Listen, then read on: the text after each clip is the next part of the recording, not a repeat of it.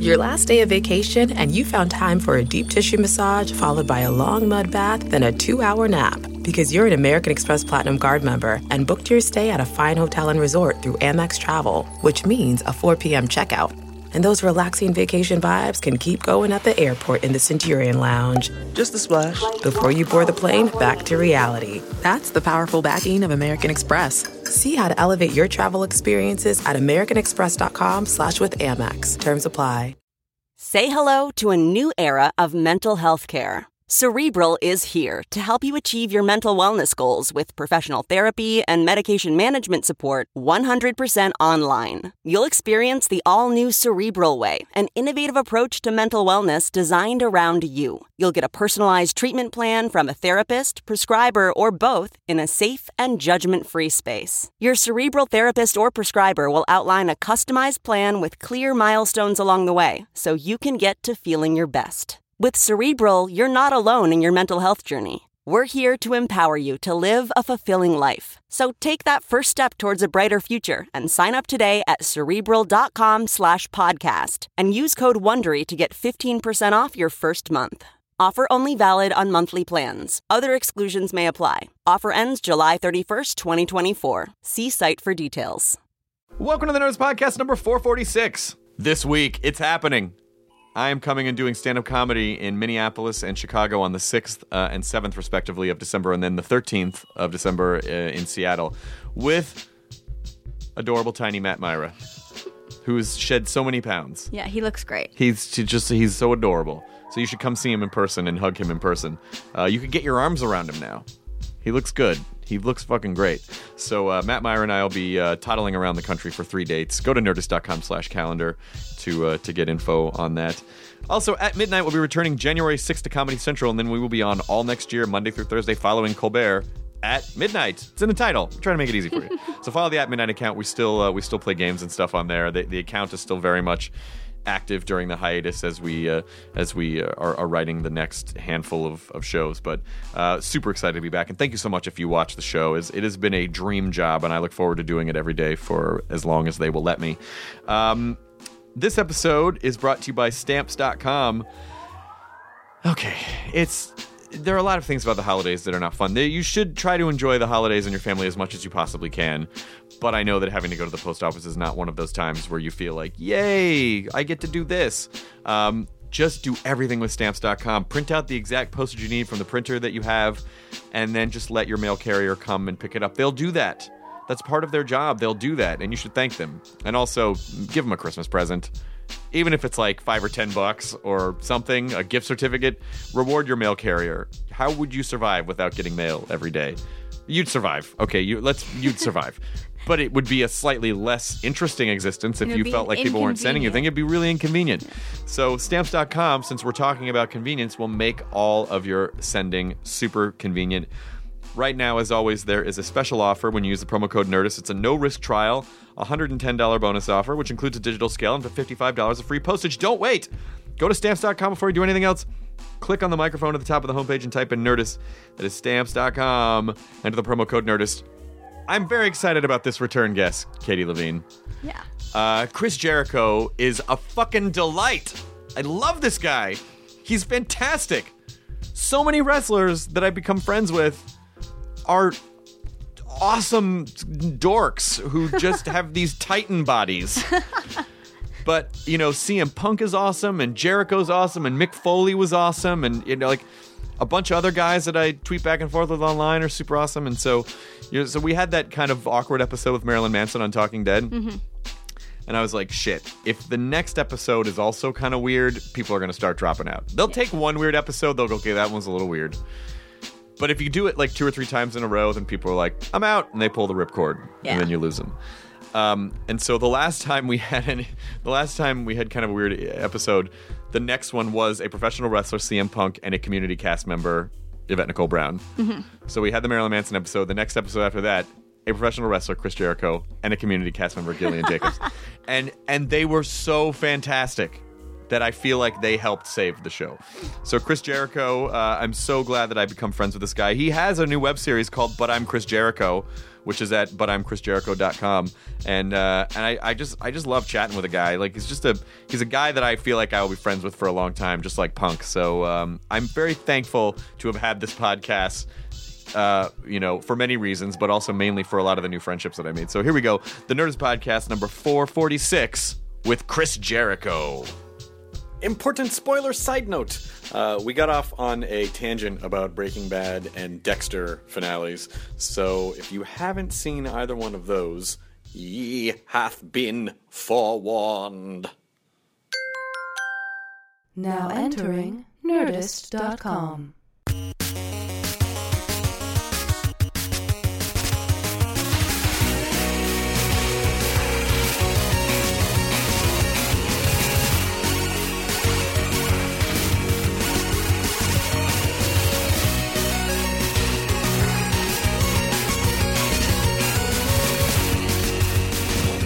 Again. See you too. Congratulations on your other new show. Oh, thanks. That's pretty cool. Yeah, that's this one here. Yeah. It's really fun. Yeah, what is it, like a game show type thing? It's like a fake game show. So comics come on and we basically pull shit from social media and then make fun of it. The game show is just sort of a structure to shit on things. and then I sort of award these points, these arbitrary points to people. Okay. So it's pretty fun. That's cool. It's actually really fun. How long have you started filming that? It's been 2 weeks. Okay, so we shoot every day at like 4:45, and then it goes on that night. Oh, so cool. It's pretty. It's almost like a live thing too. Then It is. It's almost live. We almost did the show live, and then we realized like, let's not do that. And I'm glad we didn't. Just in case, yeah. We just we wanted to have some room to trim out some of the Especially when you got comedians and improv and some jokes you work don't and know some what's bad. gonna and there've already been a couple where the comics have said stuff and we're like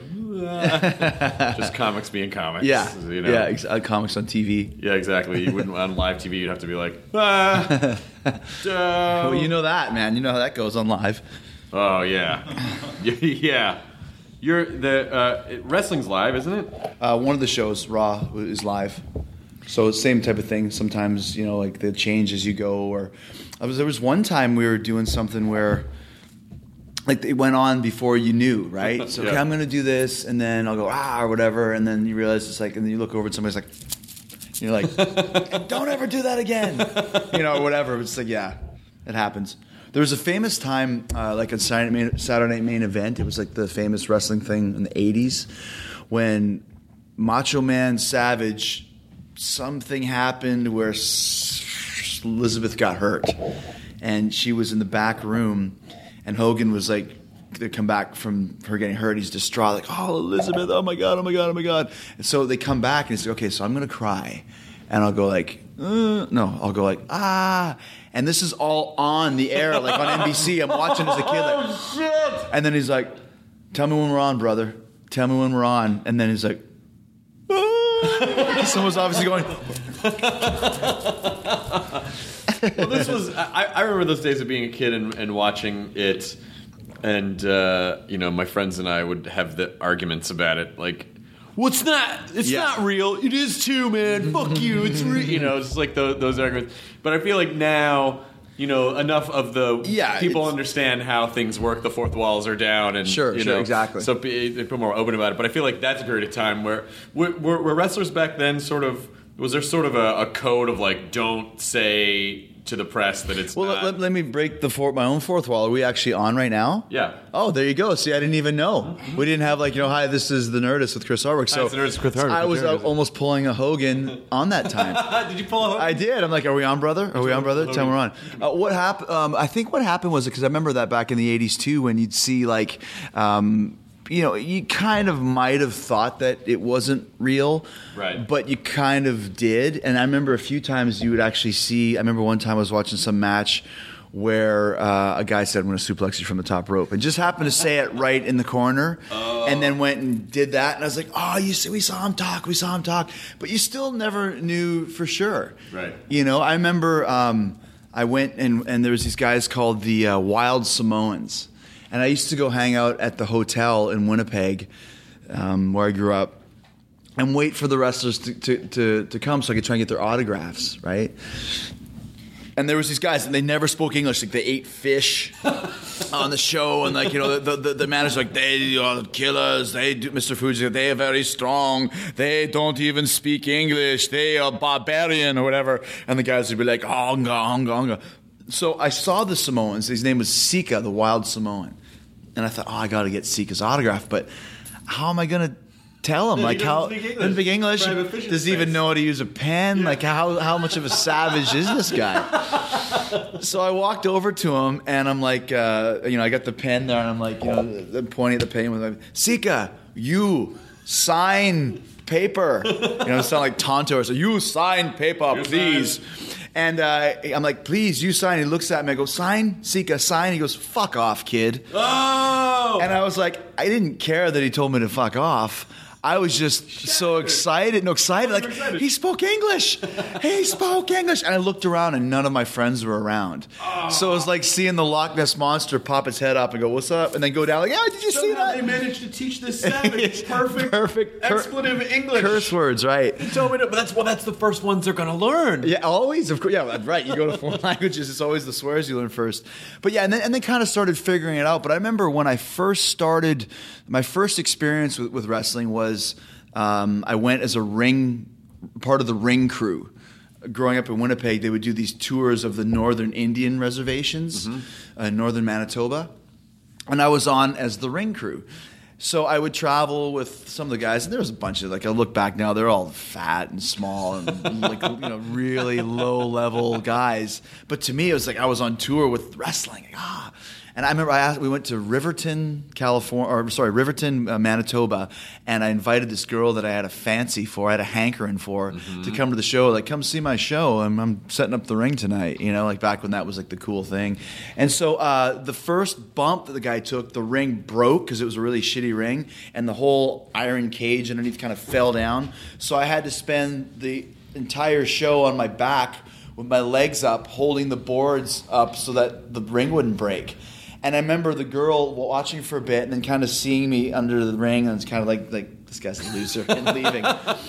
But there was a guy on that tour called Catfish Charlie, and he was this big black guy and kind of did like a catfish gimmick, like a fisherman Cajun guy or whatever.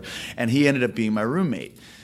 And he was the one who explained to me the secrets of the wrestling world and how, when you won a match, you really weren't winning because, the promoter was telling you. And I kind of like, it wasn't too, and then you got to remember, this is 1989, so there was no internet, there was no way of really knowing. He was blowing your mind. He was blowing my mind. It's like when your parents sit you down when you're 12 and go, listen, this Santa Claus thing, it's all bullshit. Yeah. The ultimate lie. So I kind of got that, but then but I was like, okay, fine. So when you have a normal match, someone tells you to win, but when you win a championship, that's really you, right? Like, you're really winning the championship. And he's like, no.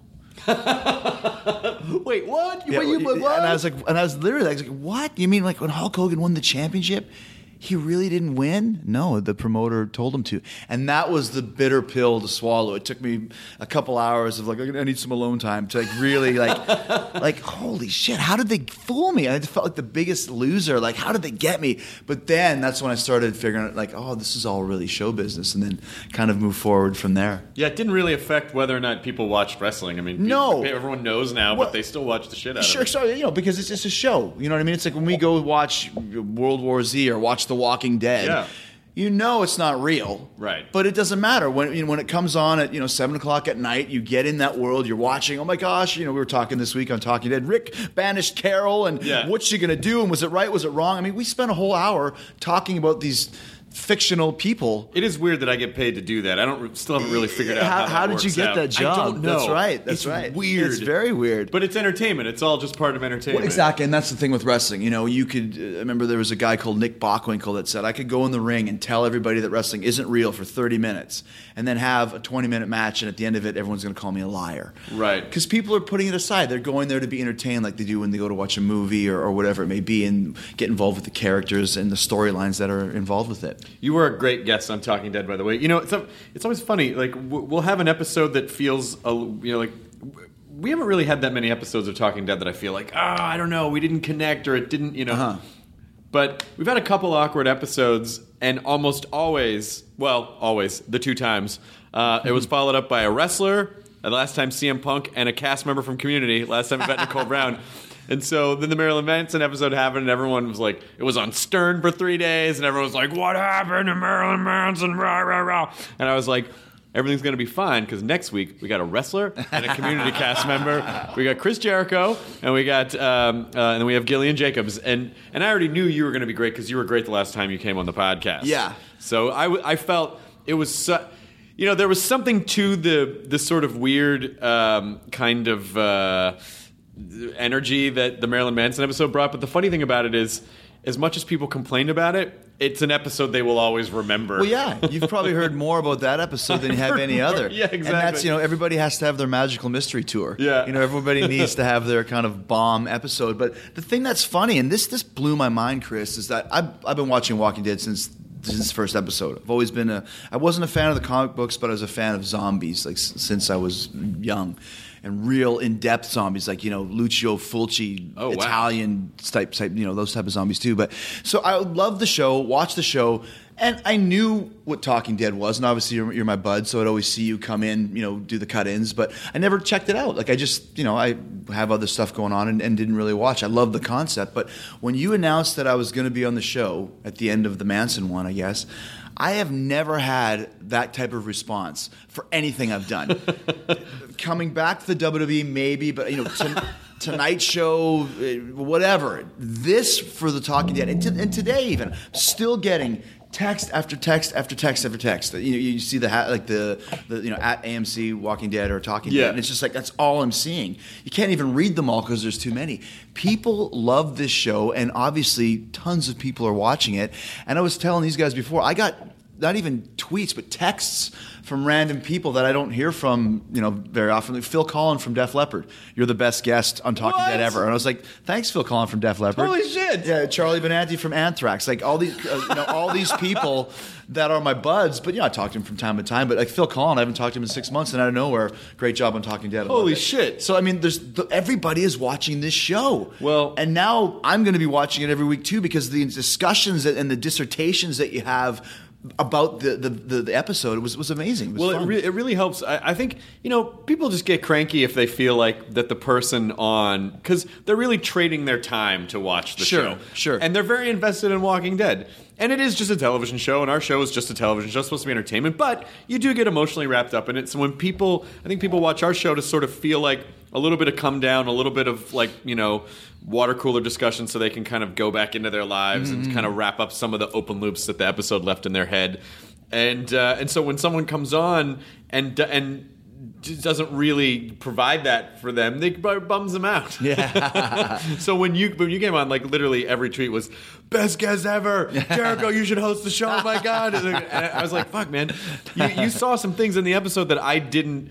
Your whole thing about like this whole episode was about everyone letting go. It's like, oh my god. Oh yeah. It really was. But I kind of thought that that show is so specific with everything they do. I thought that was almost obvious, and I kind of felt stupid like pointing it out. But it seemed like I kind of did catch that when a lot of other people didn't. But it was too obvious to me to not have the writers have made that there for a reason, right? So here we are doing Talking Dead, Talking Dead, yeah.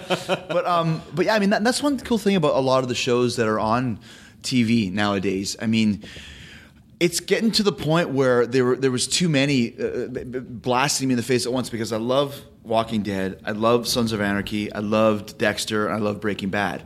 And I also loved American Horror, but that one kind of dropped out of sight because I was spending too much time with the other ones. And I can't watch 2 or 3 shows at once. I have to watch one. That's all the room you have. You know what I mean? Yeah, because I need, Breaking Bad was another show that you had to process it. Yeah. You couldn't just swing from one to another like Tarzan on a vine, because there's too much stuff on this show to think about for the next week. Yeah. Yeah. Well, an American Horror Story, I've been watching the 3rd season. Coven. I've been watching Coven, and it's not as I thought last season was great. Okay. Except for there was one storyline. I mean, well, you know what? Fuck it. I'll sort of spoil it because if people haven't watched season 2 by now. Shame on you. Yeah, it's your fault. But there was this whole alien storyline that I was like, you don't really need any of that. and I loved the show. I thought the performances were great. I thought the vibe was creepy. I loved everything about it. I did feel at the end of last season like, oh man, they set up all this stuff and then they didn't pay any of it. They paid almost none of it off. Which I think is just something that, like when writers are crafting stories, it's like gets really exciting. Like, oh, and then this weird thing happens, and then the audience goes, yeah, okay, I'm with you. And then they just kind of let it go and go, use your imagination to decide what happened. Like, no, you don't get to do that. Yeah, that's why I love the Breaking Bad finale so much. But Coven this season is American Horror Story this season is it's just not. I mean, as much as I love Sarah Paulson and Jessica Lange is amazing to watch. Amazing. I mean, you can't fucking take your eyes off her. Yeah. And Angela Bassett's really great too. But it's just the show is a little sillier. It's gone a little more True Blood than like the sort of dark gothic. Well, it's tough for them too, though, because they're trying to kind of link it together, but they're 3 completely separate seasons, right? Yeah. 3 separate worlds, but with the same characters. People, which is a really cool idea. The same people playing different characters. Yeah. Very cool idea. But I think that's one of the problems I had with season 2 was I knew I was hip to what was going on, but I almost really loved season 1 so much. I almost wanted to see like continuing on in that universe, but they went to a separate universe, which is fine. But something that you said earlier, I just wanted to see what you thought. Yeah, go ahead. You said about how Breaking Bad didn't leave anything to the imagination. And how do you mean? The finale, I think you said. Well, I mean, he basically wrapped up every storyline. Gotcha, yeah. He wrapped up every single storyline. Every open loop in the story, he wrapped up. Yeah, which is great. So I feel like that is to be able to do that in a very craftsman-y way, which he did, I think is a gift to your fans.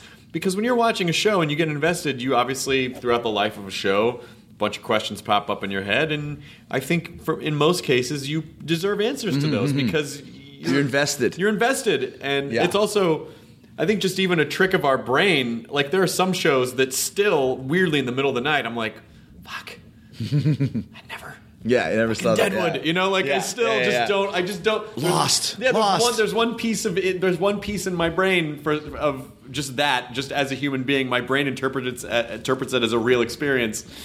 That those things just didn't get wrapped up. See, but I'm the same way though. Like all I ask for when I watch a show is, and obviously you and I are intelligent guys, maybe not in book smarts, but when it comes to street smarts and pop culture and stuff. All I ask is just give me something that I can believe. I know it's not possible, a lot of things, but just don't insult me with major plot holes or things that are so implausible that I can't even buy it. Right. And that's what I loved about Breaking Bad that ended at about the same time as Dexter did. Yeah. Now, I was a huge Dexter fan, but I think Dexter was the tale of 2 shows. It was either the show that was one of the coolest, most revolutionary, shocking pieces of film that we'd seen, and the other show was this completely horrible, plot-filled piece of shit that nothing made sense, and they didn't even care. It was like, why Jason Voorhees came back in Friday the 13th Part 4. Well, because we needed to make another movie. Like, didn't even try and give me a reason, And I think the finale of Dexter was an abomination because it was so awful. And I'm wondering, did they sit down, did Vince Gilligan sit down and plot out the entire last season skeleton-wise from beginning to end and know that the last scene of Breaking Bad was going to be Walter White dead with the cops coming in and all this story? Or was he writing it as he went along? I think it was a little of both. I think he knew where they wanted to go with it. I think he had said that he knew that he wanted it to end that way, but obviously... just the roads that they took to get there, I think they did figure out along the way. But I mean, it's really hard to introduce. I mean, the reason that Vince is so amazing is that a lot of shows will introduce some crazy thing or some crazy idea or something really shocking. But you see the real artistry behind a show if they can seamlessly justify getting to that place. And a lot of shows don't do that. They'll just do something crazy and then either can't justify it or they don't. It's all in the visual storytelling. Right. It's all in the storytelling and most of them just can't. I hate that. Like you a Dexter fan. I don't know if were you a Dexter fan? I was up until I thought the John Lithgow season. that was the one. Amazing. That's and the then crown I jewel. sort of fell off the Dexter wagon a little bit Yeah. after that. Just like you, I got caught up watching other things, and I'll catch up. But so I did not see the Dexter finale, but I heard for that anybody who did, I mean, basically, there's a big storm a-coming.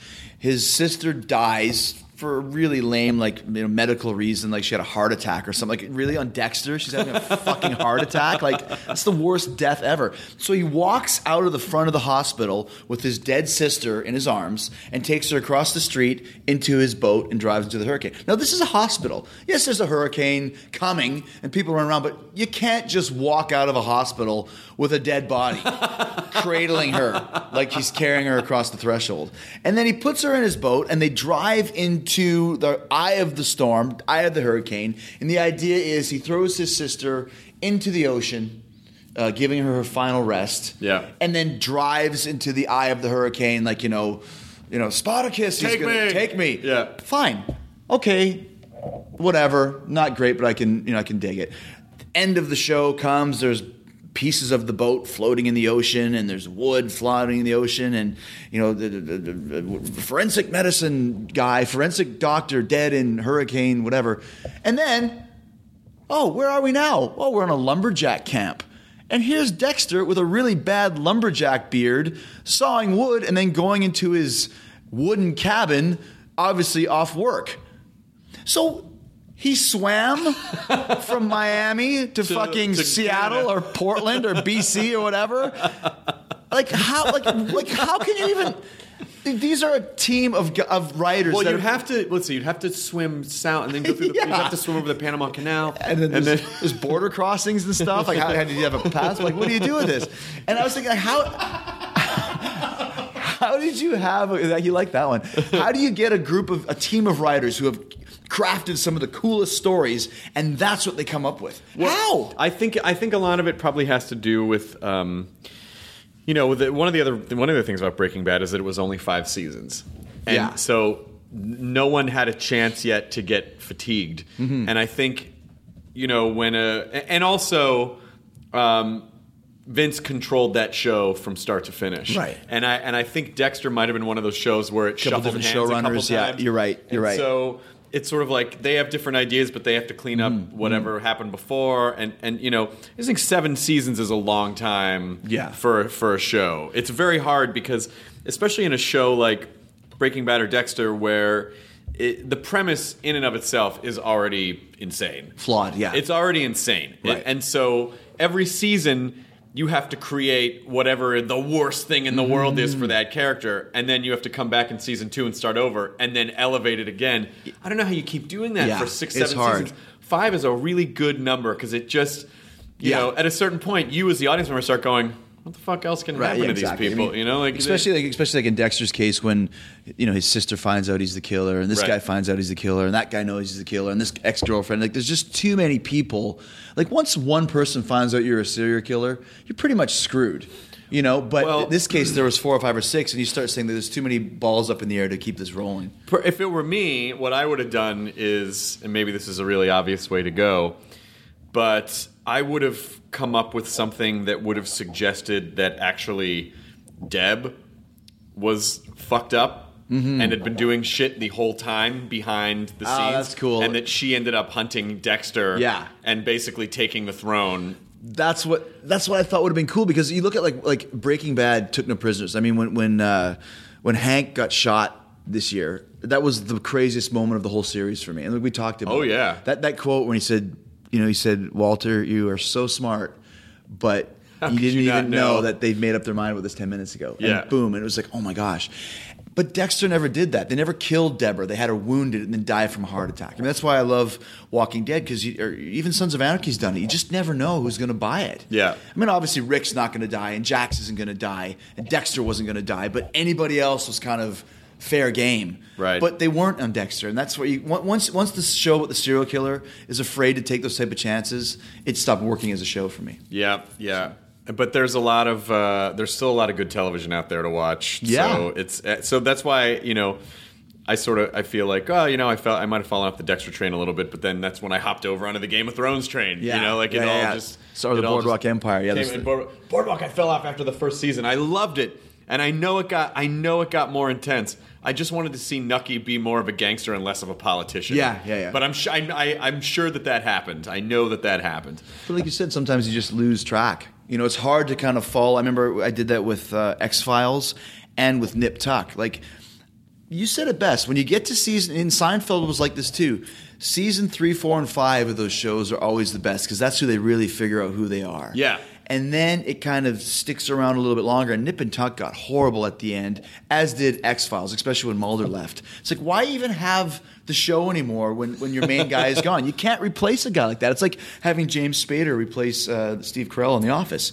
Right. You just can't do it. There's no reason to do it, But I think the 3, 4, and 5 seasons of every season, I bet you if we had a list of all the shows that we liked from when we were kids to now, that time frame would be their best work. Well, now this is sort of an interesting way to kind of dovetail into wrestling, which is when you've been in the game for a really long time. How do you keep coming up? Like, how do you keep coming up with the storylines to keep people invested? And when do you?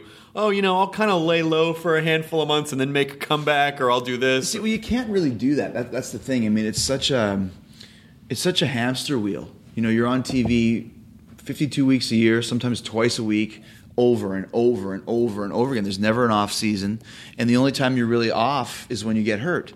I was fortunate that I never got hurt. So what I used to do is I would always change my costume, change the color, change the style, change my hairstyle, change my look, facial hair, jackets that I wore to the ring, all that stuff. I always it's going to sound funny, but I always kind of considered myself to be the Madonna of wrestling. In that, funny, right? But you know what I'm saying? Yeah. She always reinvented herself. Right. But still stayed true to who she was as a performer. But, you got the Madonna, hooker look, and you got the Madonna Che Guevara look, and you got the Madonna... The Virgin look. The Vogue look. The electric dance, the EDM look, or whatever it may be. And for me, what I did was if I started getting mentally burned out, I would just leave, which was frowned upon, especially the first time I left in 2005. This is a segue worthy of Gene Simmons when you hear it. I left in 2005 because I was just really mentally burned out. And if you're not mentally into something, anything, but especially wrestling, if you're not mentally 1,000% there, you're going to get hurt, or you're going to hurt somebody else, because it's too physical of a type of form of entertainment or form of occupation. You need to pay attention. You got to pay attention. You got to be a step ahead, and that goes for putting together. It's like writing a show. I'm writing the matches that I'm doing, and I have a lot of input into the angles that I'm doing. And when I just stopped caring, my work started to go down. My attitude started to go down. It's like I need time to leave. So my contract ended. I told Vince, I'm leaving. Well, when are you coming back? I don't know. Are you ever coming back? I don't know. So what I did is I came out to LA to start studying acting and start breaking into this world out here. But when I got out here, I figured out pretty early on that just because I was Chris Jericho, internationally acclaimed, world-famous wrestling superstar, a lot of people out in this town didn't really care, didn't really know. So I would go in for auditions with like 10 other guys dressed just like me, looking just like me, to read the one line from CSI Sheboygan. Boy, this water sure is cold. That was a great episode, though. That was really a great episode. Yeah, exactly. Thank you, next. And I'd be like, that's it? But I'm Chris Jericho. Only get one chance? So I started to come up with this idea, what if Jericho got blackballed from wrestling and had no other recourse but to start over again in acting? He's lost everything. He's got nowhere to go, so you have to go into acting. But a lot of people don't care. They might know you from wrestling, but you got to start at the bottom of the barrel and work your way up. So I crafted kind of like this show that I wanted to be like a Christopher Guest mockumentary that kind of morphed into a Curb Your Enthusiasm type of a vibe when Curb Your Enthusiasm came out. And went and worked with my friend in Toronto and created the show called But I'm Chris Jericho. And we tried to sell it, pitch it around town. No one really bought it. No one was into it. And about a year and a half ago, he called me up and he's like, dude, I sold the show. And I was like, what show? And he said, and he's like, but I'm Chris Jericho. And I said, you were still working on that? I said, yes. So we sold the show and made 10 6 or 7 minute webisodes for this web series, But I'm Chris Jericho, which just premiered last week on ButI'mChrisJericho.com and YouTube. See, there's the Gene Simmons segue. But yeah, there you go. You called it. I did. I told you. I warned you. But it fit into what you were saying, and it was just interesting for me to like go from the top of the mountain in this world to starting completely from scratch. But what it did was it also helped me freshen my mind and broaden my horizons. You know, it made me a better performer to study acting, to work with the groundlings, to be a groundling for 2 years and the improv side of it, and to learn how to commit more to a character and drop into these things. So when I decided in 2007 to come back, and I created this whole new character that was completely different from the one that I played before, that was based on Anton Chigurh from No Country for Old Men, Javier Bardem's character. Because I was watching him and he was so like calm and cool, but I'm going to kill you because that's just the way it is. There's nothing I can do. And I thought like everyone at the time in wrestling was very much like, it wasn't as bad as Hulk Hogan. Let me tell you something, brother. And I was like, what if you did it the opposite and just talked really quiet and really straightforward, where people in the crowd would be like, I can't hear you. I can't hear you. But I was like, then shut the fuck up and listen, you know? And then they would have to listen and pay attention to what I was saying. And I changed it. I started wearing a suit to the ring, started using big words. Before I was playing like this kind of a rock star, Y2J, happy, joking, bright clothes, long hair. I cut my hair and just completely shifted who I was and became like the most hated heel in the WWE, where people thought it was real. They thought I really was like this big asshole because I learned from acting class and from all the stuff I did to drop into it and commit. And when I did that, people believed. So that helped me keep things fresh as well. Oh, that's really fun. Yeah. That's really fun to be able to, I mean, to a degree, you can sort of do that with stand-up. You can kind of change your perspective if you want to. But I'm never good at that because eventually I just go, fuck it, it's me. You know it's me. Here, I'll just talk the way I know. Here's my bits, Yeah, I think that's why I chose stand-up instead of, you know, when early on with comedy, I was like, oh, do I want to do improv or sketch? And then I always realized, like, I just like the ability to break the fourth wall and to make turns whenever I feel like it and not have to commit to something other than just who I am. You be yourself. And you've made a great career of being yourself. I mean, you play yourself on Talking Dead, you play yourself on At Midnight, you play yourself when you're I really do. Someone asked me if I was doing an interview and they asked me, you know, what is it about hosting? And I'm like, well, it's the same thing as stand-up. I just get to be myself. Yes. I don't have to say someone else's words, and I don't have to, you know, some people love sketch because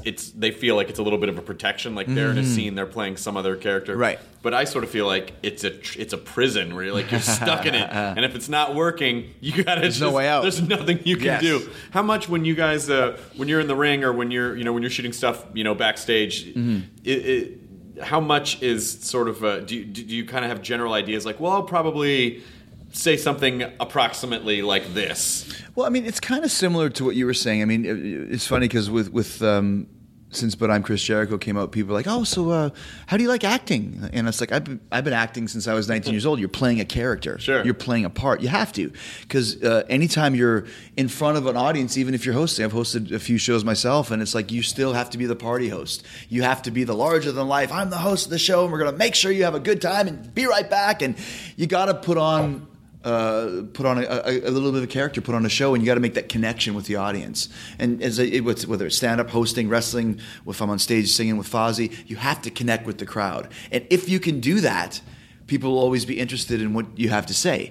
And in wrestling, connect with them if they hate me, connect with them if they love me. It doesn't matter. They're still going to be interested in what I'm doing, because the cardinal sin is just to have apathy for any of that stuff. Sure. So, you know, for me, especially in the early days, it was a lot of improv. You would just go out there and just like improv comedy, just kind of bat back and forth. I give you something, you give me something. And when I first started with the Groundlings, they were like, you know, you're so good at improv. Did you have training? And it's like, not really. But, you know, back 10 years ago when I used to work with The Rock or Steve Austin, after the match was over and the TV cameras went off, we would just stay in the ring and do improv with each other.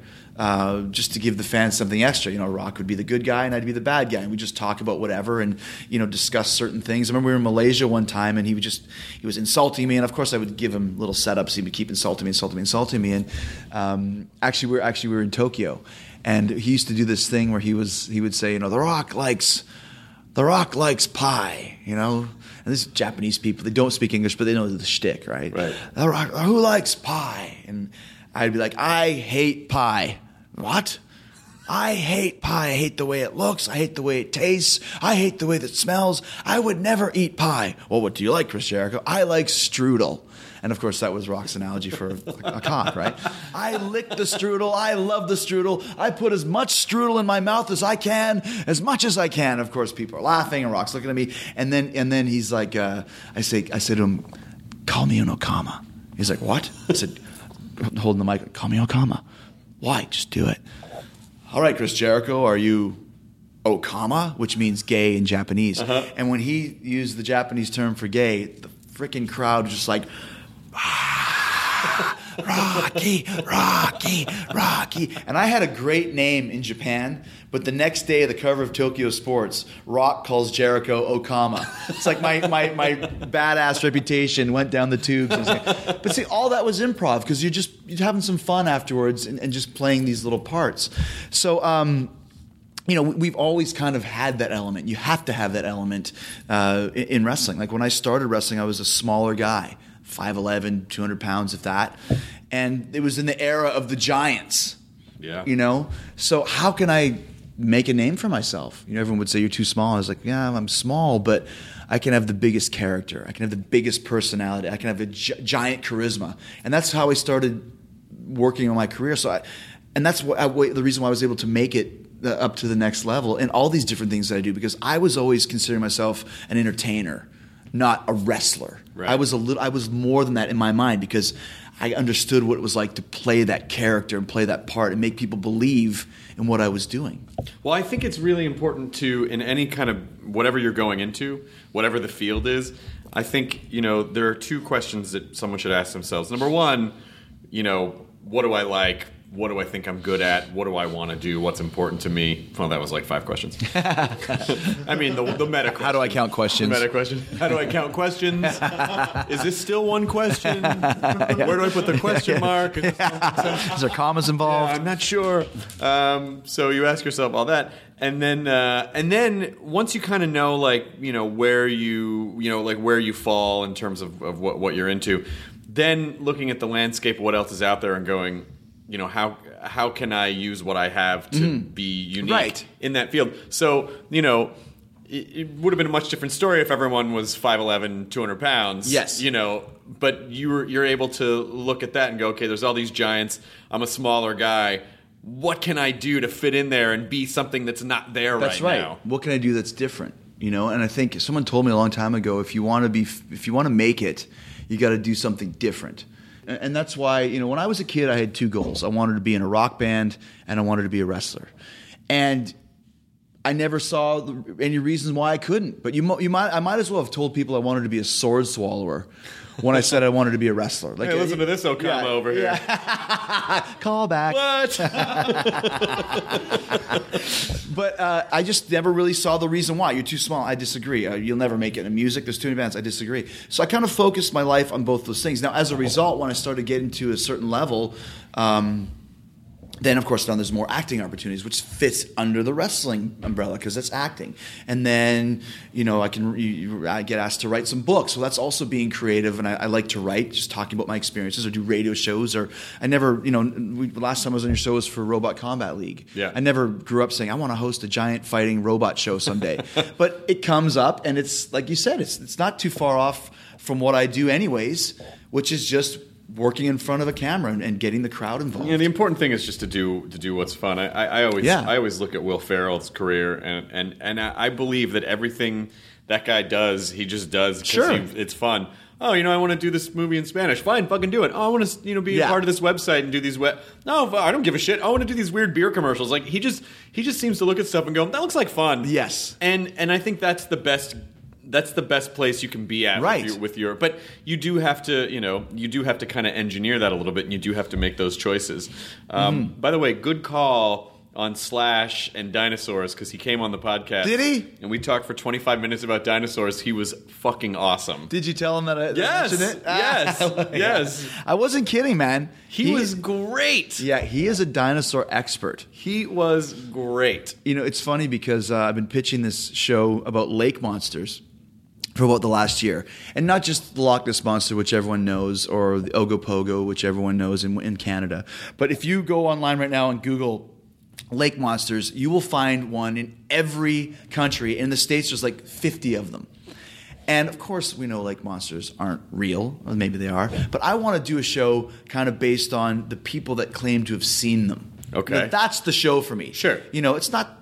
I don't want to go on the lake and have a sonar and be like, okay, we heard something. Like, it's not Finding Bigfoot. I want to go meet that old man who stood on the banks of the lake when he was 8 years old and saw his dog get eaten by a lake monster, whatever. So I was telling Slash about it, and it's like, you know, and then he starts telling me how lake monsters could possibly be plesiosaurs, which, you know, and I was like, and I know that because I'm a Loch Ness Monster fanatic. So once again, a 20-minute conversation on the of whether it's possible that plesiosaurs could live in the banks of the Mississippi River, and if it's possible to feed them. And it's like, this is probably the nerdiest conversation that two pretty cool dudes have ever had ever. You know, this is not going to happen. It's Oh, like, wait, here comes people. Pussy! Yeah, because I snorted some cocaine off her ass. Okay, so let's anyways, talk about more. Yeah, the flippers, yeah. You know, I mean, I really think it's plausible. If they can bury themselves in the silt and then silt there. We toured in Australia with Fozzy in February, and we did a bunch of shows with Loaded, who's Duff McKagan's new band from Guns N' Roses. And Duff is like Slash. He's totally clean now, changed his whole life around. And he was really hungry. And he eats kind of the same diet that I do, which is like caveman diet. Yep. And I had a thing of almonds. So I was like, Duff, you want some almonds? He's like, oh, sure, dude, please. I'm so hungry. Let me some almonds. So he gave him some almonds. Later on, he came over a couple minutes later. Can I have some more of those almonds? I'm like, yeah, sure. I'm like, look at us. 10 years ago, we would have been sharing pills and needles. And now we're sharing almonds and jonesing over them as well. These aren't salted, are they? I mean, these are just the roasted ones? Yeah. Because I don't know that salt. Yeah, man. the salt's bad. Sodium's really bad Gives for you. you a bad trip, dude. Before, when you're younger, you don't give a fuck what you put in your body. Exactly. It's Now like, you're I'll have a yellow one and a red one and a blue Yeah. one, and I'll wash it down with straight vodka. Yeah, never in my young life did I ever like look at the ingredients or any of the fat grams. Yeah, I mean, you might have because you have a physical job, yeah. but me, I didn't at all. And now I'm like, oh, it's 170 calories. That's not bad. Sat fat and trans fat and normal fat and fat calories from sugar. And It's low carbish. All right, that's good. You know, let me ask you a question. Sure. Here's the thing. Sure. Okay, so now a couple years ago, I went to dinner with my friend and his wife, and we had to find a restaurant that was gluten-free. Yep. Okay, I'd never heard of it at the time. It was only 2 years ago. Now, it's the big thing. Gluten-free. This kid can't do it because he's gluten-free. This girl, like my wife's friend, is, 35, 40 years old, can't eat gluten. Yeah. Why now, after all these years, is suddenly this gluten afflicted us when it was never mentioned before? I think there's a couple things. Number one, I think food is processed a lot more now than it was, and I think it's one of those things. Well, some people, I think some people who are just obsessed with fad dieting think gluten free is like some type of Right. So for some people, it's not really an issue. But my manager is allergic to gluten. My ex-girlfriend was allergic to gluten, and the way that she found out was a lot of people were sick a lot when they were younger, and they didn't know why, and discovered that it was this gluten and wheat, and went off it, and it completely changed their lives. It was like with my ex-girlfriend, she would always kind of feel, like if we ate pizza or whatever, she would afterwards she'd be like, oh, I don't feel good. My stomach, like my stomach hurts, and she would like it would distend, and then an alien popped out of her. and then an alien popped out of her, And that's why she's your ex. Yeah, and then tap danced on across the thing like in Spaceballs. But Alien to Spaceballs in 2 seconds. that's right. Nice That's work, where I hard go. work. That's Yeah. where I go. And so, but what she discovered was that when you cut gluten completely out of your diet, like some people can tolerate it, even though it makes them a little sick. But then when she cut it out for a few months, we went out one night and she accidentally ate a tortilla without thinking. She was like, "Oh, I guess I'll probably be okay." 2 hours later, it was like the worst food poisoning you could ever. So it's not. I mean, it was definitely it was not psychosomatic, and it was not. I don't feel good. Like it really fucked her up bad. So it's I'm sure gluten-free websites would give you much better information than that. But I think it was a thing. It was. I think it was just a thing that was undiagnosed for a long time. People didn't really And now know. they know. Yeah, because like my buddy Will Wheaton's little sister Amy. The irony. The irony, yes. Will's little sister Amy was always sick when she was growing up, and they always, we always used to kind of make fun of her. Oh, what's wrong? Got you sick again? Yeah. Just thinking that she was a hypochondriac. But in fact, she was allergic to gluten, and they just didn't. Never knew. Just didn't know what it was until they kind of identified it, and people got off gluten, anything with gluten in it, and then it within a couple days felt transformed, like their lives were different, infinitely better because that was out of their system. Well, it's interesting because I was asking, I had a conversation with my aunt about this, and she's like 80, and she's wise, a very wise older lady, and she said, back when she was a kid, like all the way up until the end of World War II, that it was the old school.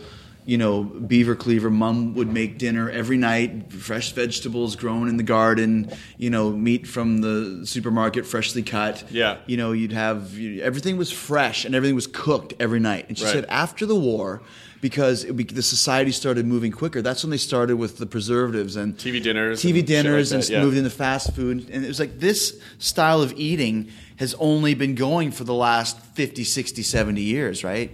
So maybe after all this time, the human body is finally starting to revolt against that, rebel against it, which is funny because I told you about the diet that I started doing, which is the caveman diet. Right, the paleo diet? Paleo diet. Yeah.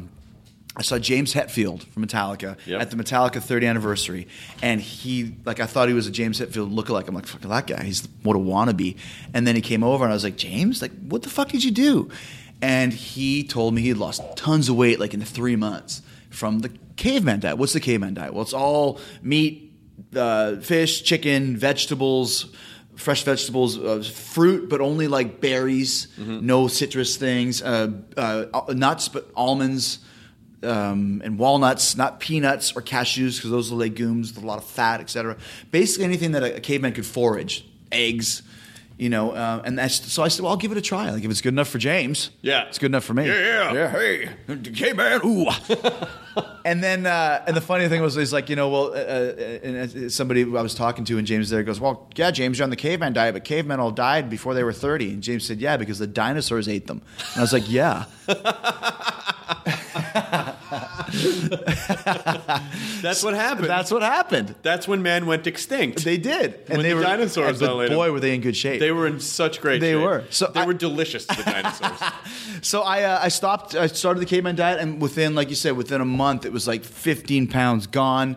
And it wasn't that hard to drop that stuff. I don't eat processed foods. I don't eat bread. I mean, once in a while, I'm not super strict, but it's amazing how much. I don't know, maybe a little bit's in my mind because it's been a while, but I feel a lot cleaner. I feel a lot more limber. I just feel a lot better. Well, a lot of people who do sort of what they were calling the slow carb diet, which was very similar to what you're right. At least from what I could tell, was very similar to what you're saying. Would all say I feel a lot better. I think there is something to not eating a lot of processed wheat and flour that. I don't know. The people that I know that do it, they really do say I can't tell you how much better I feel. It makes a difference. I remember. So where do you get your carbs though? Well, where you get your carbs from is there's natural sugars in the berries and stuff like that, and also too in the morning, because I went and actually researched it a bit. The actual technical paleo diet, they suggest that you eat eggs with bacon in the morning, because the bacon fat equals your carbs. Sure, that's kind of you can load egg up whites on or that. eggs. Eggs, yeah, but the bacon or the sausage, that type of meat that's greasier with the fat on it. So that's kind of the cornerstone of my day. If I can have a really good breakfast, I'm pretty cool with the rest of the day. So no bread. Can you eat cottage cheese, or is that off the? Yeah, I mean, it's like I said. I don't stick to it. I'm not 300 pounds trying to lose. I gotta lose 150 pounds. I'm gonna die. But there's no cheese. The official line is no cheese. Yeah, but dude, come on. We're human beings. You have to live sometimes. But for the majority of the day, I don't eat any carbs at all. And then at night, if I want to have some pizza with my kids, I'll have it, or a cookie or something like that. But it's amazing how when you wean yourself off of that, how you don't miss it. And here's another thing. Stopped eating fast food. Yeah.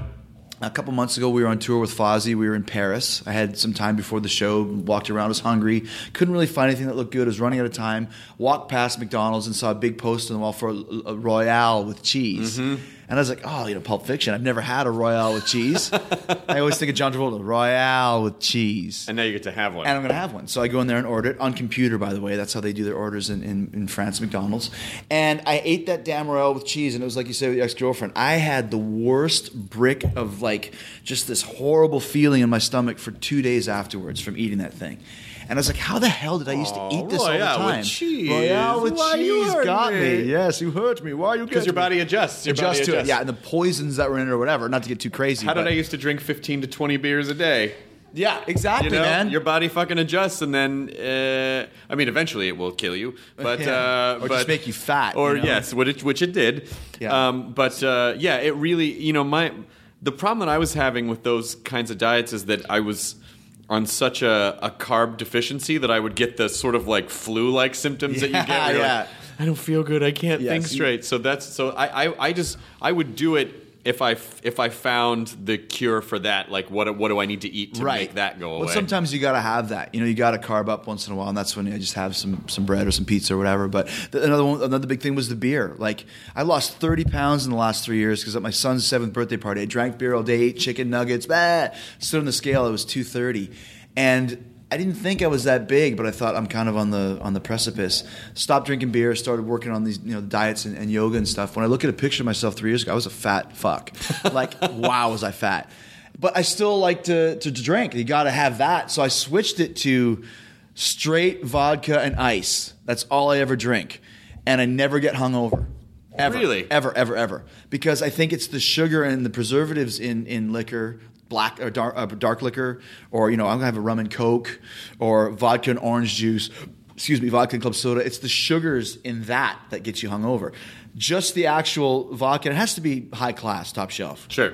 Can't be smeared off for that because it tastes like paint thinner. Jericho would drink nothing less. Of course, nothing less. No bottom shelf. Yes, not for me. But if you just drink top shelf vodka and ice, even though it's strong as hell and you'll feel like an alcoholic, which it's probably an alcoholic drink, but you'll never get hungover. That's the positive. That's the positive. It's okay to be that way, just as long as you don't have to feel it. Yeah, exactly. That's the important thing. That's right. I don't know. I don't. I think if I hadn't quit drinking, I would have had to have switched off something other than all the beer because it just. Your body just can't. I mean, once you get into your 30s, your body does not want to process that much fucking beer. And it's hard too. Like it's like eating 15 sandwiches a day. They used to say every beer equals a sandwich, right? It's like if I ate 15 to 20 sandwiches, I would be hungover. Dagwood. I would be hungover the next day if I ate 20 sandwiches in a day. You're like Dagwood with the giant sandwich. Oh, with the big giant sandwich times 20. And that's the thing, like you said. I mean, it's also hard to give up drinking beer because it's a social drink. You and I go to the ball game, like I'd ever go to a ball game. Right. You and I go to the ball game. Go to the ballpark down there. But we have look at all the dames. and the gams, man. Look at all the gams on those dames. So you have a beer, or you go to a pool party, you have a drink with a little umbrella and a little strawberry daiquiri or something. You can't really have social straight vodka drinking. If you're drinking straight vodka, you're drinking to get fucked up. Right. You can't go to for dinner and have a straight vodka with some nachos. It really doesn't work. On a hot summer day, yes, you can't fill your fucking thermos up with vodka and then just down it at the beach. This fucking sounds terrible. That's what I always loved about Paul Stanley's rap on Kiss Alive right before Cold Gin. He's like, I know it's hot outside. You always need something to cool you off. Who out there needs a shot of tequila? I'm so hot outside. Give me a shot of tequila. Ooh, that's better. That's refreshing. you wouldn't be refreshed by tequila if you froze it and dumped it on your face. There's nothing. It burns you the moment you touch it. The second ever. If it touches it, it hits your skin, and all of a sudden you just get drunk for no reason. Cool you off. Oh, tequila was always the worst. Man, because I remember, from what I do remember of it, it's at least with beer is like a nice slow glide, and then I still feel okay. I feel like I'm kind of exactly. Yeah. But with tequila, you're like, I don't feel anything. Let's fucking knock over that dumpster. You all of a sudden you're just fucking. It's bad. Yeah. And the thing is too is there's another. I wrestled a lot in Mexico where tequila is one thing, but then they have this other thing called mezcal, which is dark tequila, and that shit makes tequila look like fucking orange juice. It will fuck you up, and it tastes like an ashtray. Forged from the rivers of Mount Doom. Yeah, exactly. It tastes like an ashtray, man. I remember one time I was with this guy called Haku. He's world renowned as being the toughest wrestler. But he only spoke in 5 syllables. Fuck off, kid. Okay. Yeah. But he was a really Samoans in wrestling are always great. And they're always big drinkers. They can fucking drink up a storm. And in Mexico, he was it was 93. I was just starting, and he used to be in the WWE, so he was the first guy that I met that was a WWE superstar, and he'd now left and gone to Mexico to work there. So I was kind of in awe of him. I was like, oh, it's Haku. I love Haku. And I would kind of do whatever he said. So one night we went drinking the mezcal, really bad. We were lighting it on fire, and drinks that you light on fire, never a good idea. It was called the cucaracha. It's foreshadowing. And yeah, exactly. This is what's going to happen to your body and your brain. Yes. This is what you're going to be shitting out of your asshole. So drank the fiery cucarachas, which is cockroach in English for Jericho's Spanish lesson of the day, and passed out at 6 a.m., but he was on this aerobics kick. He wanted us to go, and this is a 300-pound, 6'5", wild Tongan, not Samoan, Tongan. At 7 in the morning, after passing out at around 6, come on, brother, we'll go for the aerobics. No. Come on, brother, we'll go for the aerobics. And I get up, and like the head is giant, and it's pounding, and it's mezcal, and there's puke everywhere, and I'm like, I can't, like, he's going to knock down my door if I don't go with him.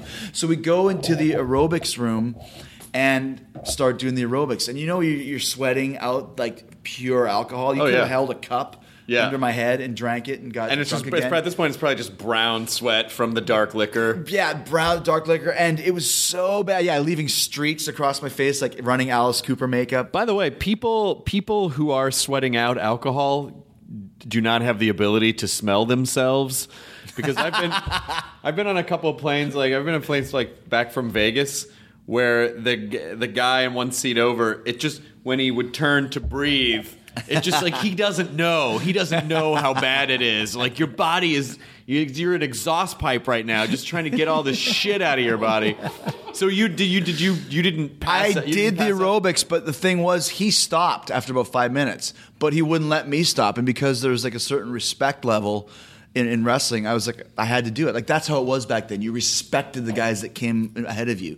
And nowadays it'd be like, fuck you, Tonga, there's no way. But then it was like I had to keep going. And then that motherfucker had been going for 60 minutes doing the aerobics. And it was bad. Like you said, not only was the alcohol coming out of the system, there was some gas involved that was happening. Sure. And he was laughing so hard, but I eventually passed out from it. And he had to carry me out, similar to Dexter carrying his sister out of the hospital, out of the front door of the gym. And then he put you in your bed and drove into a hurricane. Yes. And that was the last we ever saw of him. Now he's a lumberjack in Portland. Cut to Portland. Who is that crazy Samoan Tongan guy, and why does he have such a crazy beard? Why is this such a crazy fake beard up there? But that's how it was back then. I mean, it was the respect level. You get into the job, and a lot of us trained in Japan back in those days, and Japan was very strict on the kohai senpai. Kohai was the teacher. Senpai was the the other way around. Senpai was the teacher. Kohai was like the disciple. So whoever you came into the job with, like Tonga trained there as a Samoan wrestler, as a sumo wrestler, then transformed into wrestling. So he was very much into that Japanese mindset. So he was my senpai, and you didn't have to, but if you had any respect and had any desire to really make it and get respect from your peers, you had to follow along with what they wanted you to do. And that was so there was a lot of that type of stuff. Oh, man, that sounds like a fun, Well, fun until you heard like the real Japanese guys. I remember one time I heard at the dojo, they had all the young boys stand around in a circle, jack off into a cup, and then the youngest young boy had to drink it. Yeah. Yeah. Well, what's the weird part? I didn't like the taste of it.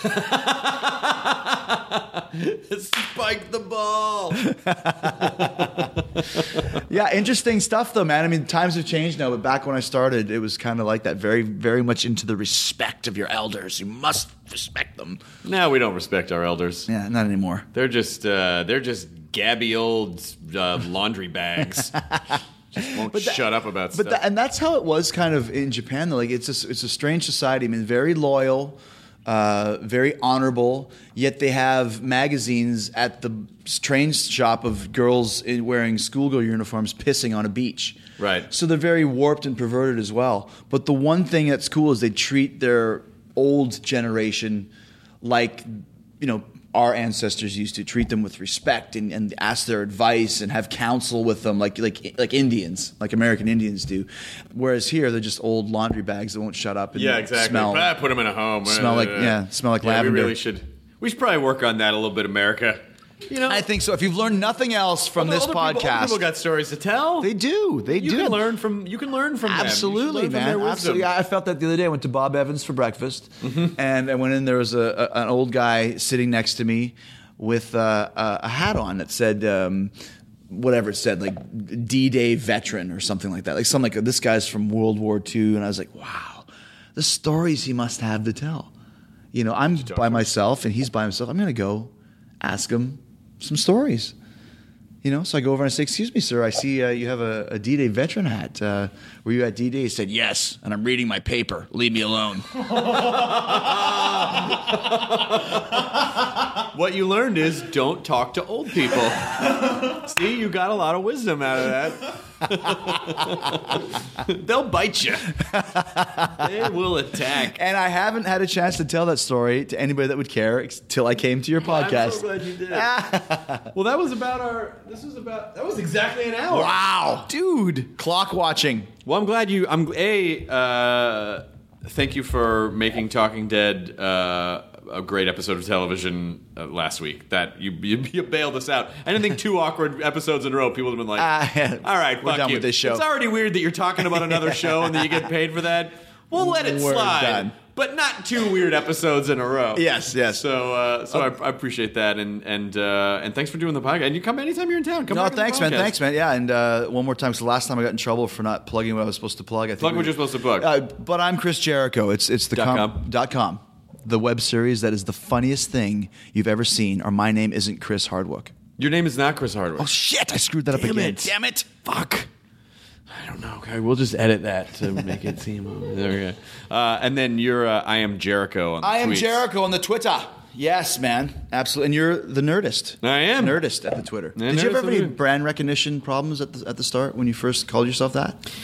Well, it wasn't really. I mean, I was basically trying to. I started the website, so it was really just a way to make everything promote that website about the website. So it just made sense. Like, I'll just make it all. I think it actually cut down confusion because it wasn't me. Because I have at Hardwick, I just never use it. Right.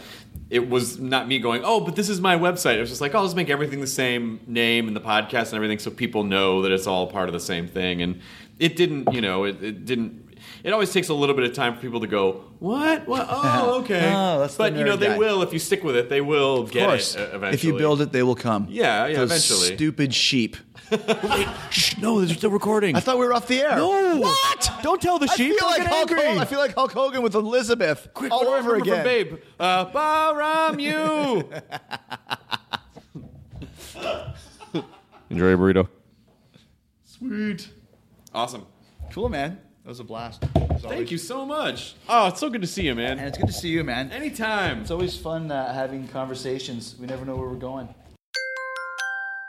Now leaving Nerdist.com. Enjoy your burrito. This episode of the Nerdist Podcast is brought to you by Stamps.com. Go to Stamps.com, click on the radio microphone at the top of the homepage, and type in Nerdist for a $110 bonus offer, including a digital scale and $55 of free postage. That's Stamps.com. Enter the promo code Nerdist.